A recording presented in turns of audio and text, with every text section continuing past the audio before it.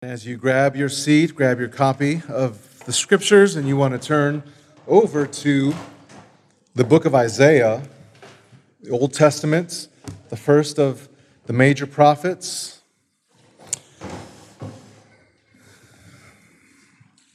We are continuing to work our way through just a number of very important Old Testament texts and look forward to jumping into the book of Jonah and working systematically through that and several more weeks, but today we have an opportunity to jump into Isaiah. And let me begin with this question, just a personal question to you. Do you remember that time when your thoughts about God changed? You thought about God one way, and then something happened to you, something maybe significant in your thinking, your affections. You didn't always think about God this way, but something happened. The lights were turned on for you. You stopped thinking about God in small ways, but you began to think about God in big ways. Or can you think of a time, even in your Christian life, when you were awoken from your spiritual stupor? You were confident that you were a believer. Your faith and your repentance was genuine. You're not doubting that.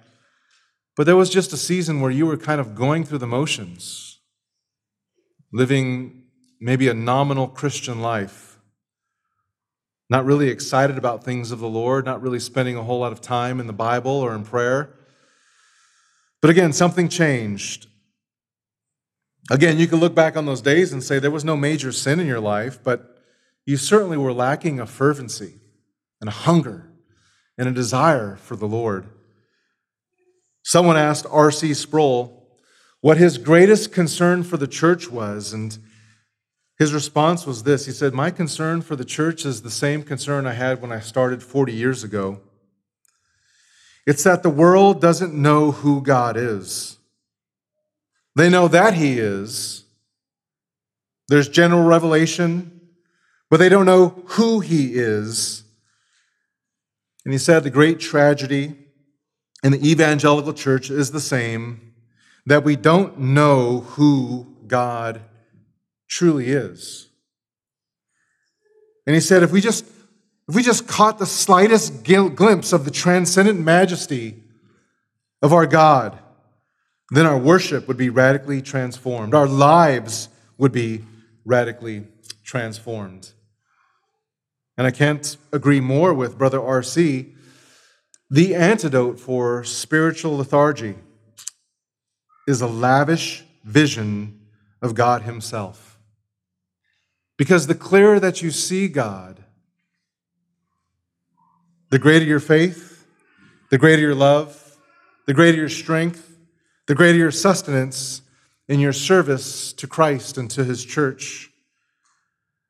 Paul says this in 2 Corinthians 3:18, "But we all with unveiled face, beholding as it were in a mirror the glory of the Lord, and being transformed into the same image from glory to glory."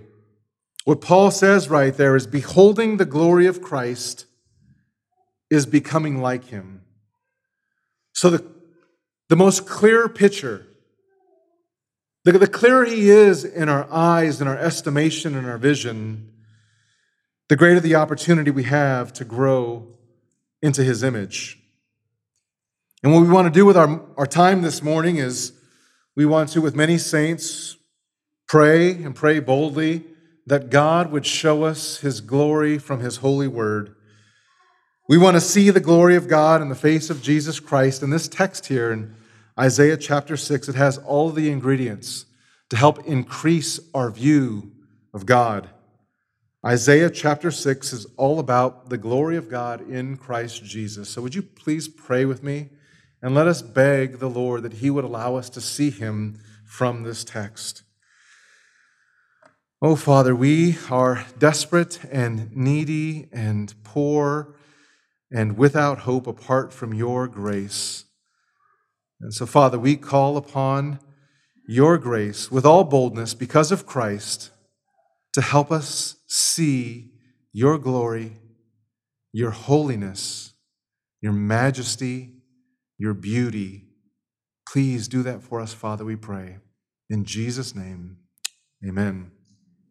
Our main idea from Isaiah chapter 6 is this. Isaiah gives us a renewed vision of the holiness of God, which humbles us and helps us offer our lives up in worship and faithful service. Let me say it again. Isaiah 6 gives us a renewed vision of the holiness of God, which humbles us and helps us offer our lives up in worship and faithful service. And we're going to work our way through this text with 4 major headings. First, we're going to look at God revealed here in verses 1 through 4. We're going to see that he is both sovereign and holy. Then we're going to look at verse 5 and see that man is sinful and hopeless. Then in verses 6 and 7, we'll see that God both saves and atones. And then we'll finish off the chapter focusing on God who sanctifies and sends. God is sovereign and holy. Man is sinful and hopeless. God saves and atones, and God sanctifies and sends. But before we dive into the content of these verses, it's really helpful because, again, we're parachuting into Isaiah to provide some historical background. So what is the context? What is the 10,000-foot view of the book of Isaiah? Isaiah is a book about judgments, but it's also a book about hope. There are 66 chapters in the book, and the first 39 are all about warnings. Isaiah giving warning after warning to Israel's corrupt leaders. If the people continued in covenant unfaithfulness, Isaiah says it is going to cost you dearly. God would use the evil empires of Assyria and then later on Babylon to not just persecute his people, but carry them away into captivity. And so we see Israel and its leaders living in rebellion, idolatry, and practicing injustice. But the book is not all bad. Beginning in chapter 40, we get this message of hope and comfort that comes through the prophet. God promises to fulfill his covenant promises. And so when we think about even the stuff that we've studied in the weeks leading up, if you go back to Genesis 3, there's a promise of a seed that God makes to Eve. In Genesis chapter 12, that same promise is reiterated to Abraham. We studied 2 Samuel chapter 7 and saw God once again reiterating the promise of a seed to King David. And this seed, as we've discovered, it really is talking about Jesus Christ. He would be the one that would come and fulfill the law, the covenant given at Mount Sinai to Moses and to the people of Israel. And it's through Christ that God would provide blessing and provide salvation for God's people. And through God's people and through Christ, it would branch out onto the rest of the world, the Gentile world. That's our historical context. And so as we land here in Isaiah chapter 6 and verse 1, we read this: in the year of King Uzziah's death. Isaiah begins with this time marker to help situate us, but it's not merely a chronological tick on the timeline of Judah's history. This statement is pregnant with all kinds of political and spiritual implications. Let's see if we can begin to unpack some of these as we look here at the history. King Uzziah was the 10th king of Judah, 20 kings as a whole for Judah. Remember, the kingdom is divided. Israel is up in the north. Judah is down in the south. Assyria will gain power and eventually decimate Israel in 722 BC. Judah is not far behind as Babylon rises in power, and Nebuchadnezzar comes and carries them away off to Babylon in 586 BC. What we learn is that most of these kings that stepped up to rule and to lead the people, God's people, were bad kings, evil kings, wicked kings, but not all of them were bad. In fact, Uzziah was one of the good kings. He seemed to be living out what his name means. In Hebrew, his name is, "The Lord is my strength." Imagine this. He's 16 years old. We have a few 16-year-olds in here. Rises to prominence, becomes the king, and then reigns for 52 years. as a teenager, then reigning over Israel, God's people, for 52 years. We cycle through presidents for maybe 8 years. That could be good or bad. He's reigning for 52 long years, a half a century. That's like Lyndon B. Johnson's last year. A lot of you guys don't even remember that. All the way up to Biden, his first year. One leader, one ruler, one president, one king for that long. I'm sure many of you heard that Queen Elizabeth II died just 3 days ago, 96 years old, 70 years reigning as queen, 70 years and 214 days to be exact, but that's the longest of any British monarch and the longest recorded reign of any female state in history. Uzziah didn't rule that long, but yet what we do learn is that it was considered the golden age for Judah. Turn with me to 2 Chronicles chapter 26. 2 Chronicles, you got 1 Kings, 2 Kings, 1 Chronicles, 2 Chronicles, one of the history books in the Old Testament, 2 Chronicles 26. Here we learn that under Uzziah's leadership that Judah actually experienced great prosperity. And if you're there in chapter 26 of 2 Chronicles, we read this in verse 4.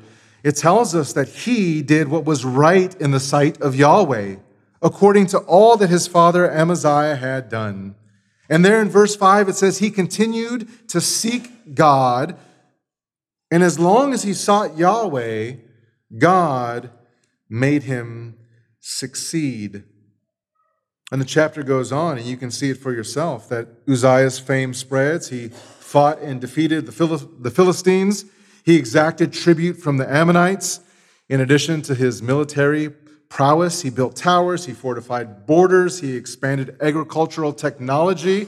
I mean, this guy is an entrepreneur. He's a leader of leaders. He's doing amazing things, so much so that people are getting a sense of this is how it used to be when David was sitting on the throne. But we also learn there in 2 Chronicles 26, as is often the case, you grow strong, you have some victories, then it begins to get to your head. And that's what we see here. He becomes proud. Look there at verse 16 in 2 Chronicles 26. It says this, but when he became strong, his heart was so proud that he acted corruptly, and he was unfaithful to Yahweh his God. And he entered the temple of Yahweh to burn incense on the altar of incense. Then Azariah the priest entered in after him, and with 80 priests of Yahweh, men of valor, and they stood against Uzziah the king and said to him, it is not for you, Uzziah, to burn incense to Yahweh, but for the priests, the sons of Aaron, who are set apart as holy to burn incense. Get out of the sanctuary, for you have been unfaithful and will have no honor from Yahweh God.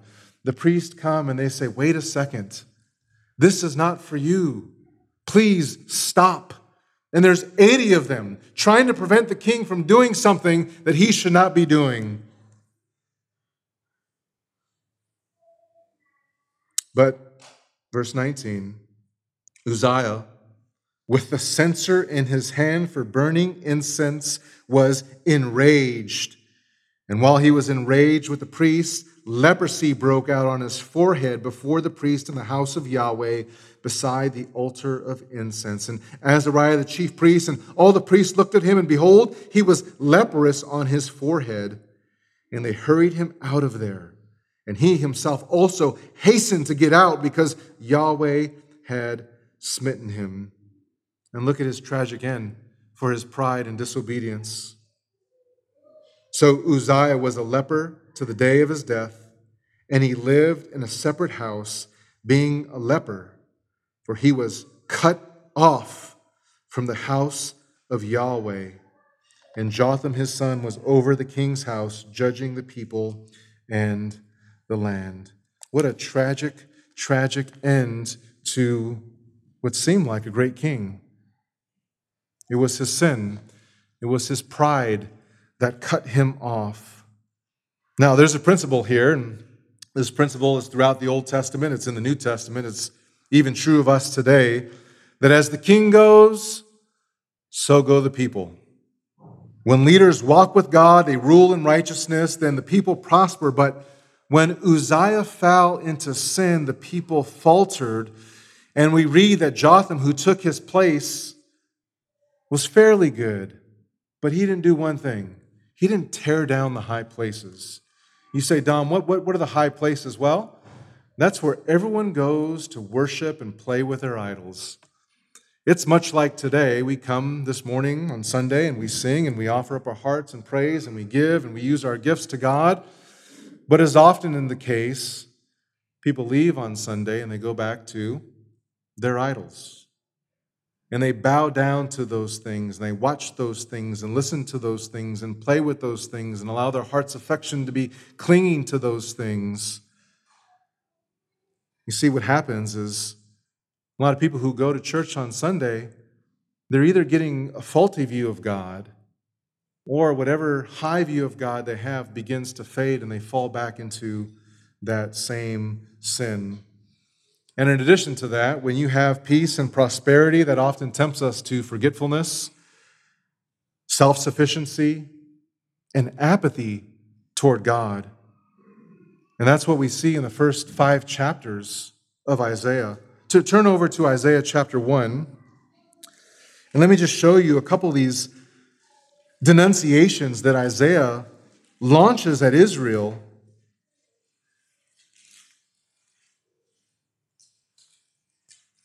Chapter 1 and verse 4, Isaiah says, "Alas, sinful nation, people heavy with iniquity, seed of evildoers, sons of who act corruptly, they have forsaken Yahweh.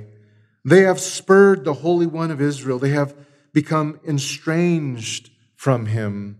Look down there at verse 21. "How the faithful city has become a harlot. She who was full of justice, righteousness once lodged in her, but now murderers." Look at 23 of chapter 1.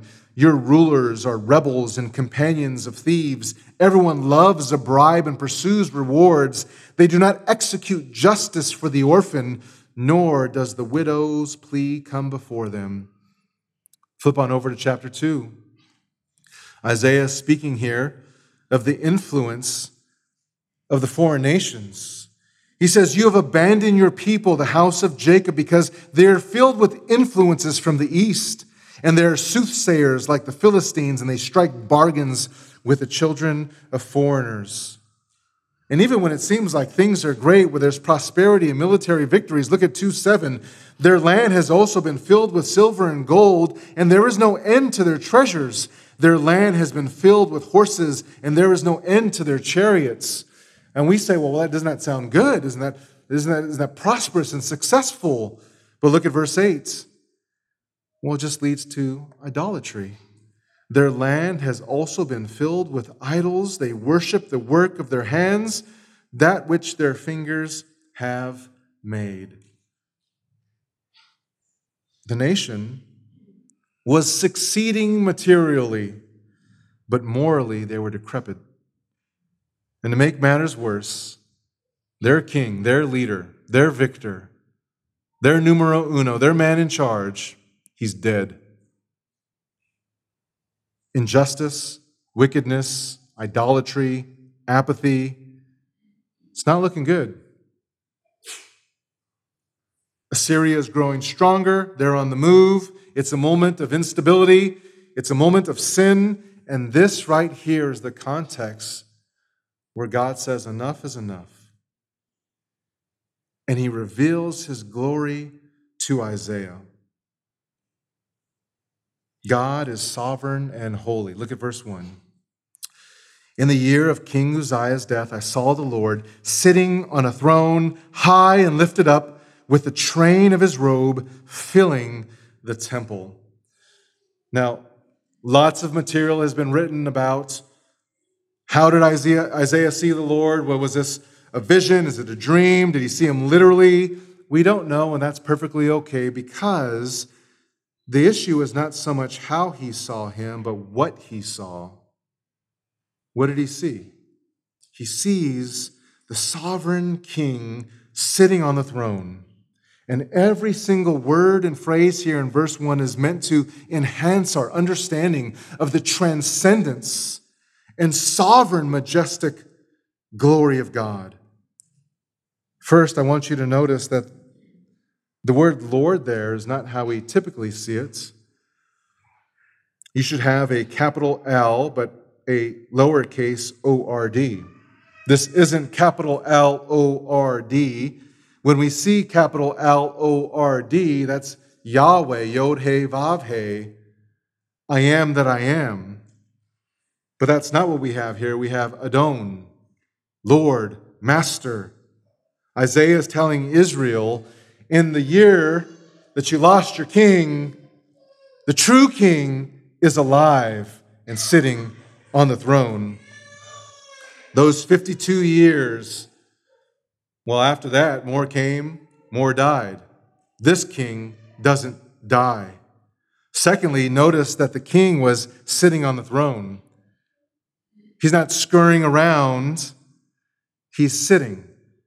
And to sit conveys the idea that he is in absolute power, that he has absolute authority, that he is in control of all things. He is both the king and the just, delivering righteous judgments. Thirdly, he's not only sitting, but it says there he sits high and lifted up. That language is the language of exaltation, veneration. You see, Uzziah labored for 52 long and grueling years to establish peace and prosperity, but the true king doesn't even have to lift a finger. He doesn't even break a sweat. But maybe the most significant thing that we see here is the contrast, because Uzziah lifted himself up and said, you know what, I should go to the temple and I could do the things of the priest. And I could draw near to God, and I can be in God's presence. And because he lifted himself up, God abased him and humbled him. But the contrast here is Uzziah has to try to lift himself up, which he cannot do. God does not lift himself up. He is high. He is lifted up. And just to give you a picture of how majestic and elevated God is, the scriptures say that the train of his robe fills the temple. When Jess and I got married, she didn't have a very long train to her dress. Part of that was because we were outside. We didn't want that thing to get dirty. But another part of it was you kind of reserve that for royalty, which we are not. In Solomon's temple, we're talking about one of the wonders of the world. And as magnificent as that earthly temple is, Isaiah, we think, is seeing a vision, a picture of the heavenly temple. And what's being described here is just the hem of his robe. That's it. Not the robe, not he himself, just the hem. It is completely and totally filling up the entire temple. And what this is communicating is, oh, how majestic is our God. And the picture we see here of God in verse 1 is that he is transcendent, he is sovereign, he is majestic, but it gets better. Not only is he sovereign, but he is unspeakably holy. Look there at verse 2. Seraphim stood above him, each having 6 wings. With 2 he covered his face, and 2 he covered his feet, and 2 he flew. You say, well, who are these seraphim? This is the only place we see them, but the seraph, that's a Hebrew word that just means to burn. Literally, these are the burning ones, the glowing ones. Some of you, I know this, are you a little trigger happy when it comes to a certain emoji. Okay, on social media or on Slack, you like to do the little fire emoji because that is fire. You say that's an excellent point or that is praiseworthy. These beings are not just a little flicker and flame. These things are magnificent and glorious flames, angels. The seraphim, they're around the throne of God, burning. Picture that. Every time we see fire in the Old Testament, it's usually talking about God's holiness. And the most memorable scene is back in Exodus chapter 3, where Moses comes to the burning bush. The bush is set on fire. The fire is burning, and Moses is told by God, "Don't you come any closer.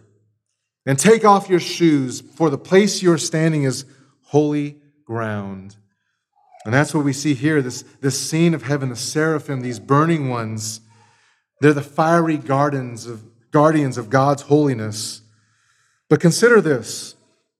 Even the majestic creatures, as beautiful and brilliant as they are, they're not compared. They can't be compared to God. Though they minister day and night in the presence of God, but the text says they still have to cover their face. They can't even look upon the holiness of God. You think about this advice I was given when I was a young kid. Don't stare at the sun. But when you're 6 years old, you go outside and you stare at the sun. And I remember thinking to myself, how dumb was that? Because I couldn't see for a little while. My vision was distorted. Well, you take just a little tiny glimpse at the glory and holiness of God, your vision doesn't get distorted, you get destroyed.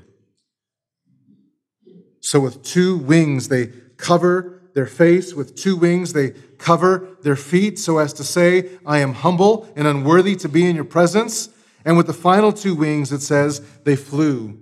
That Hebrew word is hovering, like a hummingbird, ready to move in this direction and that direction, at whatever the Lord's bidding. They're eager at a moment's notice to respond to God's command. And listen, when we come and we worship God and sing these songs, we have to realize that the crown of worship is our amazement at His majesty and our willingness to be obedient. When God says go, we go. When God says do, we do. With no hesitation, with no conversation. That is what worship is. So these angels, they're holy, they're reverent, they're humble, but they're also powerful. Look there at verse 4. It says in verse 4, "And the foundations of the threshold shook at the voice of him who called out while the house of God was filled with smoke." I used to think that these angels, these angelic beings, were like Cupid, like the little sweet, precious moment angels that go in a nursery, and you just want to go and squeeze the little angel's cheek. That is not the scene in heaven. The sheer decimal level of the sound of the seraphim says it shakes the foundations. Jess and I, we've been to Israel. I've seen the temple. These stones are gigantic. But when the seraphim call out, these magnificent stones begin to rattle and shake. Well, what are they saying? It's a threefold repetition, and it's significant in the Hebrew language. It's called the trisagion. You see, in the Hebrew language, there's no real adequate comparative. There's no superlative forms. Instead, what they used is a pattern of repetition. They would clump words together to emphasize them. If you take a look at even my sermon notes here, I've got all kinds of things to tip me off. I've got highlights and bold and exclamation marks, and I've got underlines, and I've got stars all over my transcript. That's what we do in English.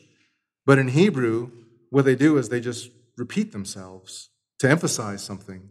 So in Genesis 1:27, we read this, "And God created man in his own image. In the image of God, he created him. Male and female, he created them."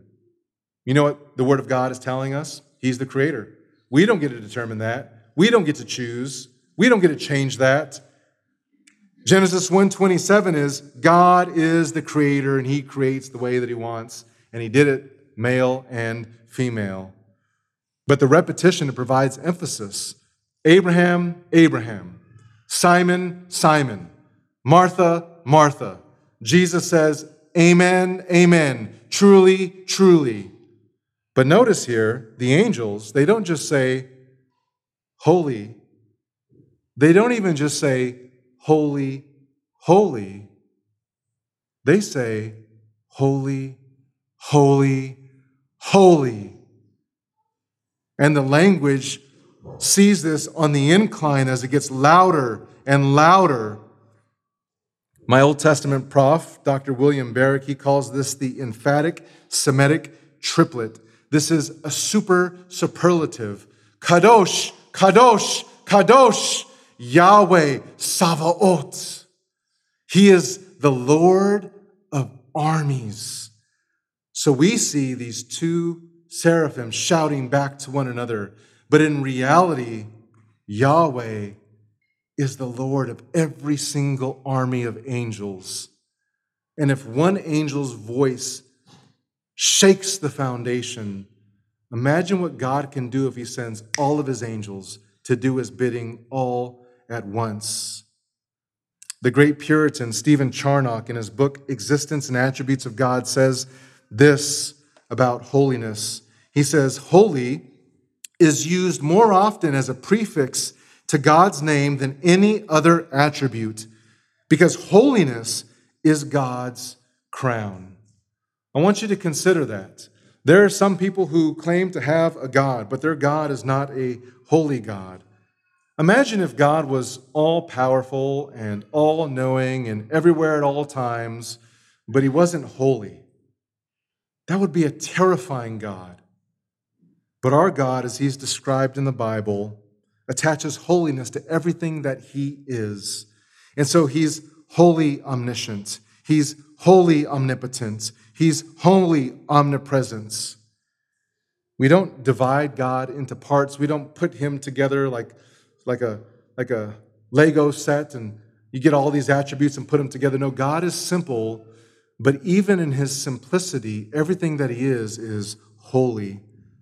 Now, let's just consider real quickly this idea, because we've sang it a ton this morning and we'll continue to sing, but that root word of holiness, what does it mean?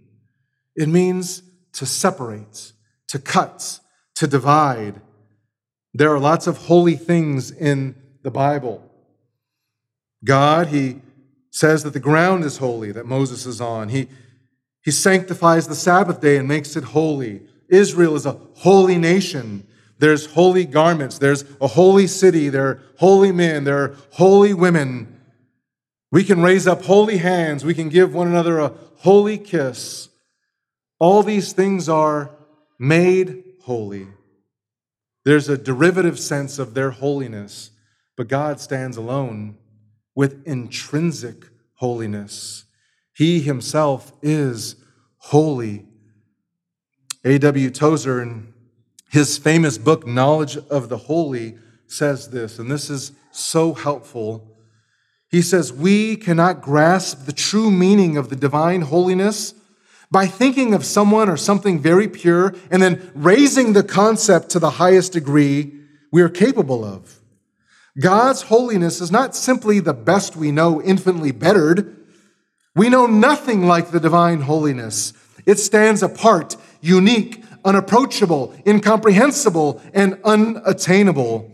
The natural man is blind to it. He may fear God's power and admire his wisdom, but his holiness he cannot even imagine. God's holiness is his absolute purity and the excellence of his own being that distinguishes him from every other thing. And it's his holiness that the angels are proclaiming back and forth to one another. Look at verse 4. The foundations of the threshold shook at the voice of him who called out, while the house of God was filled with smoke. So here they are. They're volleying back and forth how holy God is. And then all of a sudden, there's this rising up of smoke. Turn with me real quickly to Exodus chapter 19. Exodus 19, where we see something very similar when God comes down to the mounts there in Sinai. Exodus 19 and verse 16. We read there as God brings the law to his people and he shows up. So it happened that on the third day, when it was morning, that there was thunder and lightning flashes and a thick cloud upon the mountain and a very loud trumpet sound, so that all the people who were in the camp, they trembled. And Moses brought the people out of the camp to meet God, and they stood at the foot of the mountain.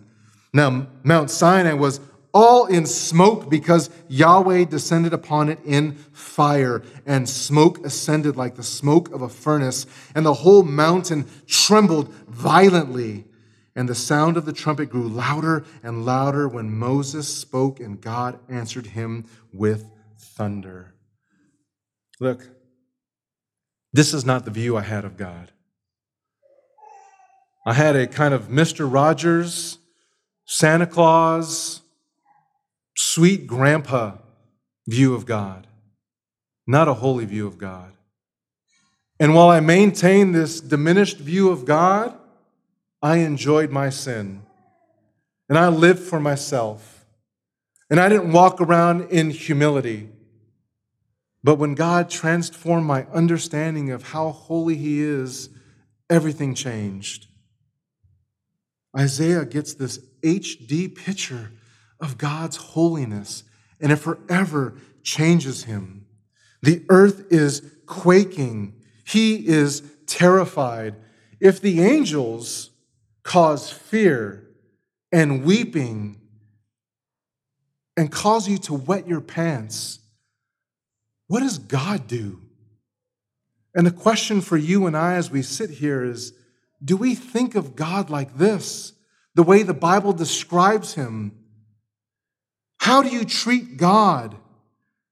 Is your relationship with God casual, nonchalant? Well, if I read the Bible today, Are you trifling with the transcendent God of the universe? Listen, what you do in private tells what you think about God's holiness. How you use your phone and your computer tells how you think of God's holiness. How you spend your time, how you spend your money demonstrates how holy you think God truly is. Listen, church, the last thing that we want to do here, the last thing that we want to do is allow our light to go out because we've diminished our view of God. And we're trifling with the transcendence. We don't want to domesticate him. We don't want to try to tame him because we can't. We don't want to say, well, he's too much, so let's not impose him on people. Let's not be offensive. Let's kind of lower the requirements. What is man's response to a renewed vision of God? It's right here in verse 5. Look at what Isaiah says. Then I said, woe is me, for I am ruined. For I am a man of unclean lips, and I live among a people of unclean lips. For my eyes have seen the King, Yahweh of hosts. And here in verse 5, we see man's sinfulness and his hopelessness. This right here, ladies and gentlemen, this is the only appropriate response for a sinner when he sees God. He says, woe is me. I am ruined. Now, remember, who's the one saying this? This is the prophet. This is the man of God. This is what people would say, the holy man. And you say to Isaiah, do you think you're a holy man? I sometimes fall into the trap. Back in the day, when I go into the gym and I kind of look around, I think, hey, I'm the biggest guy here. And then the 6'9", 260-pound guy comes in, and I think, no, I'm not. And it puts me in my place. The same thing goes for Isaiah. It's real easy to pick out certain people and compare yourself and say, well, I'm holier than they are. I'm more faithful than they are. But can you do that in the presence of God? Isaiah recognizes, I'm undone. I'm unclean. I'm contaminated. His verdict is, woe is me. And what's significant is the prophets were the ones that give out blessing and woes. Right? Jeremiah says in 17:7, blessed is the man who trusts in Yahweh. That's the kind of pronouncement we want. We don't want woe. Jesus says over and over again in Matthew chapter 23, woe to you, scribes and Pharisees, hypocrites, woe to you, woe to you, woe to you. The scribes, the Pharisees, were damned for their hypocrisy. You don't want a woe. Isaiah says on himself, woe is me. There's a big difference between, wow, look at how great I am. Isaiah doesn't see this vision of God and pull out his phone and take a selfie. He's not amazed at the situation like he's so privileged to be there. And I got to tell all my friends, hashtag hanging with the man upstairs. He says, I am decimated. I'm undone. And he's the most righteous man in the nation. Think about that. What happens when we encounter the holy God? All of us must fall on our face. Matthew Barrett says this, look, being impressed by the sight of God and being satisfied with self are mutually exclusive. Church, a profound awareness of God will always, always, always lead you to a painful awareness of your sin.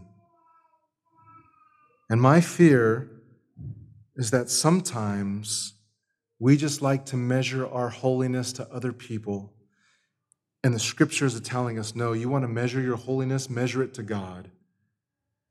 Before there's any rejoicing, listen, church, we need to be ruined. Before there's any delighting in God, we need to be devastated of how sinful we are. Isaiah says, I am coming apart. Like Thanos, when he snaps his finger, Isaiah is decimated. You say, well, why is his reaction so strong? Look there in verse 5. For I am a man of unclean lips. I live among a people of unclean lips. For my eyes have seen the King, Yahweh of hosts. And you say, why this attention to his lips? Because this is his job. He's a prophet. God gives you a word, you go speak that word. But how can he do that if his lips are polluted? And we know that he's not just talking about his lips. Jesus says in Luke chapter 6 that the evil man out of the evil treasure brings forth what is evil, for his mouth speaks from that which fills the what? The heart. It's not just his lips that are evil. It's not just his lips that are corrupt. It is his very being. The very core of his being is defiled. When was the last time that you reminded yourself that you were this hopeless?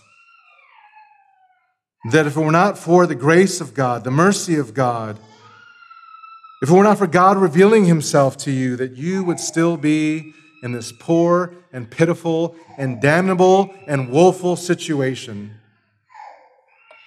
When was the last time that you wept over the fact that some of your friends and family who have yet to bow the knee to Jesus are still in this state? This is the spiritual condition of everyone who doesn't know Christ, and that should terrify us. So listen, point number 1, God is sovereign and holy. Point number 2, man is sinful and hopeless. But point number 3, and it's a beautiful one, God saves and atones for sin. Look at verse 6. Isaiah says, then, just at the right time, when I realized I was done for, one of the seraphim flew to me with a burning coal in his hand, which he had taken from the altar with tongs, and then he touched my mouth with it and said, behold, this has touched your lips, and your iniquity is taken away, and your sin is atoned for. Now, what I want you to notice is that God is the one here who initiates all of this. He is the one who acts before Isaiah even conceives of the idea to ask for forgiveness or help. God sends the angel to do the work for him. The altar stood just in front of the Holy of Holies in the temple, and those hot coals were there to ignite the sacrifices on fire. Those animal sacrifices were crucial to appease God's wrath and his anger against Israel's sins. And all of this, listen, church, this is the symbolism. God is connecting the dots for us. This is sacrifice and substitution and atonement and propitiation. God is doing all the work here on Isaiah's behalf in order to purify him and cleanse him and perfect him. And listen, none of this is coincidental. All of this is pointing to a greater reality. You see, Isaiah, you can feel it, it's palpable. He is hopeless. What is he going to do? Answer, God is going to solve the problem. And he's going to go right to the altar to solve man's sinful problem. You know, I think about Isaiah there in the temple, and I had this image that it would be better to get on a plane or a rocket. You would stand a better chance landing on the sun than being in God's presence. And yet, God, knowing that, provides the shade and the covering so you can be with him. And that's exactly what we see. Instead of being consumed, his sins are covered. That word kippur, it means to cover or to atone. You're familiar with Yom Kippur, the Day of Atonement? Well, listen, when your sins are fully covered, everything that you've done, past, present, future, every shortcoming, every act of disobedience, everything that dishonors God and hurts you and others, God, in his grace, covers that sin. And it's not just your sin that's covered, but the guilt that comes along with it. God pays for that in full. Listen, church, there is no way that there can be atonement for sin apart from sacrifice. And Isaiah sees that right here. When someone tells you that there's another way to God, there's another way to salvation, another way to heaven, but they don't have Christ at the center, that's foolishness. All of the Bible from start to finish points to this sacrifice that was to come. If you want your sins covered, if you want your sins forgiven, it only comes through the altar. Well, we've experienced these three scenes, these majestic scenes. Isaiah's vision starts there with the sovereignty and holiness of God. Then we saw man's sinfulness and hopelessness. Third, God saves and atones. And now fourthly and lastly, in verse 8, God speaks for the first time. Look at the text. He sanctifies and sends. Then I heard the voice of the Lord saying, "Whom shall I send, and who will go for us?" Then I said, "Here I am, send me." Isaiah catches this picture of God's holiness.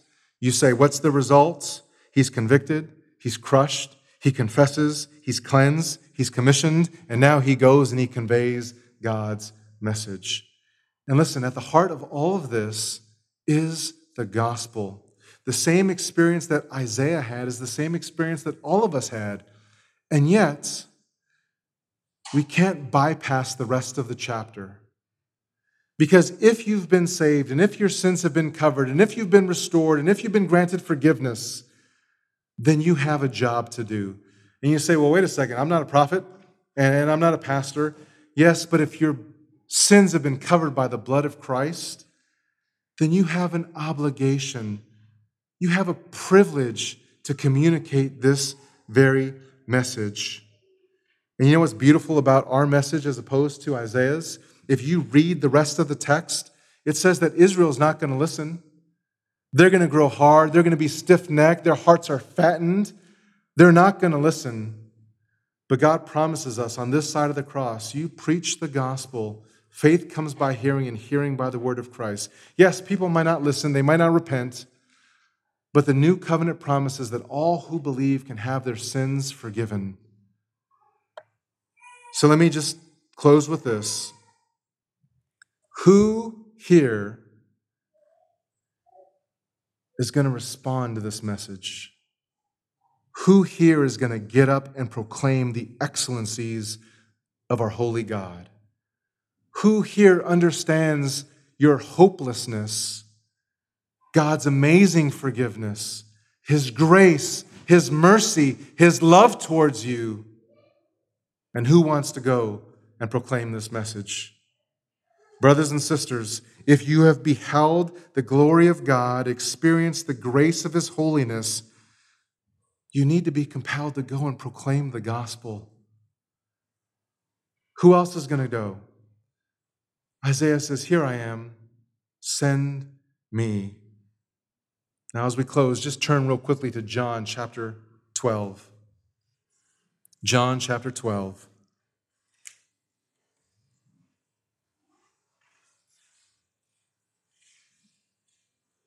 In John chapter 12 and verse 27, we have our New Testament commentary of Isaiah chapter 6. Listen to the words of our Lord. "Now my soul has become dismayed," verse 27. "And what shall I say? Father, save me from this hour? But for this purpose I came to this hour. Father, glorify your name." Then a voice came from heaven. "I have both glorified it, and I will glorify it again." So the crowd of people who stood by and heard it were saying that it had thundered. Others were saying, "An angel has spoken to him." Jesus answered and said, "This voice has not come for my sake, but for your sake. Now, judgment is upon this world. Now, the ruler of this world will be cast out. And I, if I am lifted up from the earth, will draw all men to myself." But he was saying this to indicate the kind of death by which he was about to die. The crowd then answered him, "We have heard from the law that Christ is to remain forever. How do you say the Son of Man must be lifted up?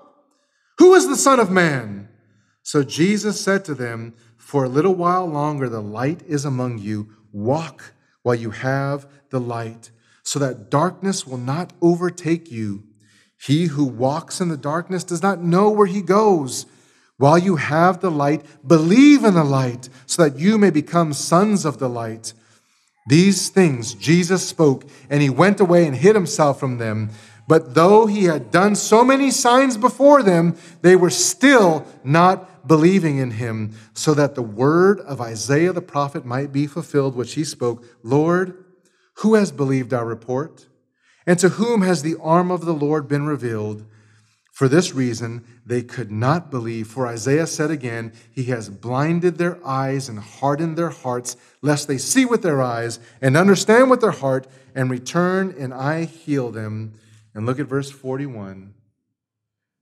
These things Isaiah said because he saw his glory and spoke about him.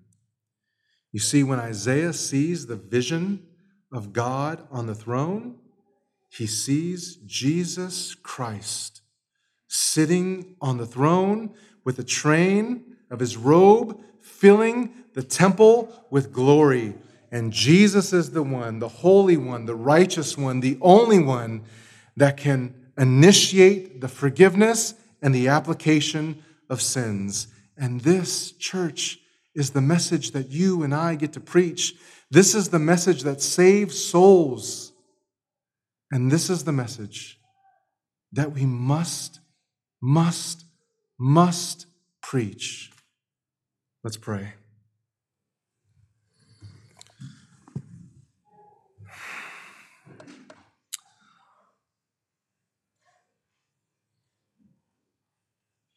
Father, forgive us for having such a low view of your holiness. God, we don't want to trifle with your transcendence. We don't want to think low thoughts about your greatness. We don't want to be meh about your majesty. God, we want to hunger and thirst for righteousness. We want to pursue those things, God, that honor your name.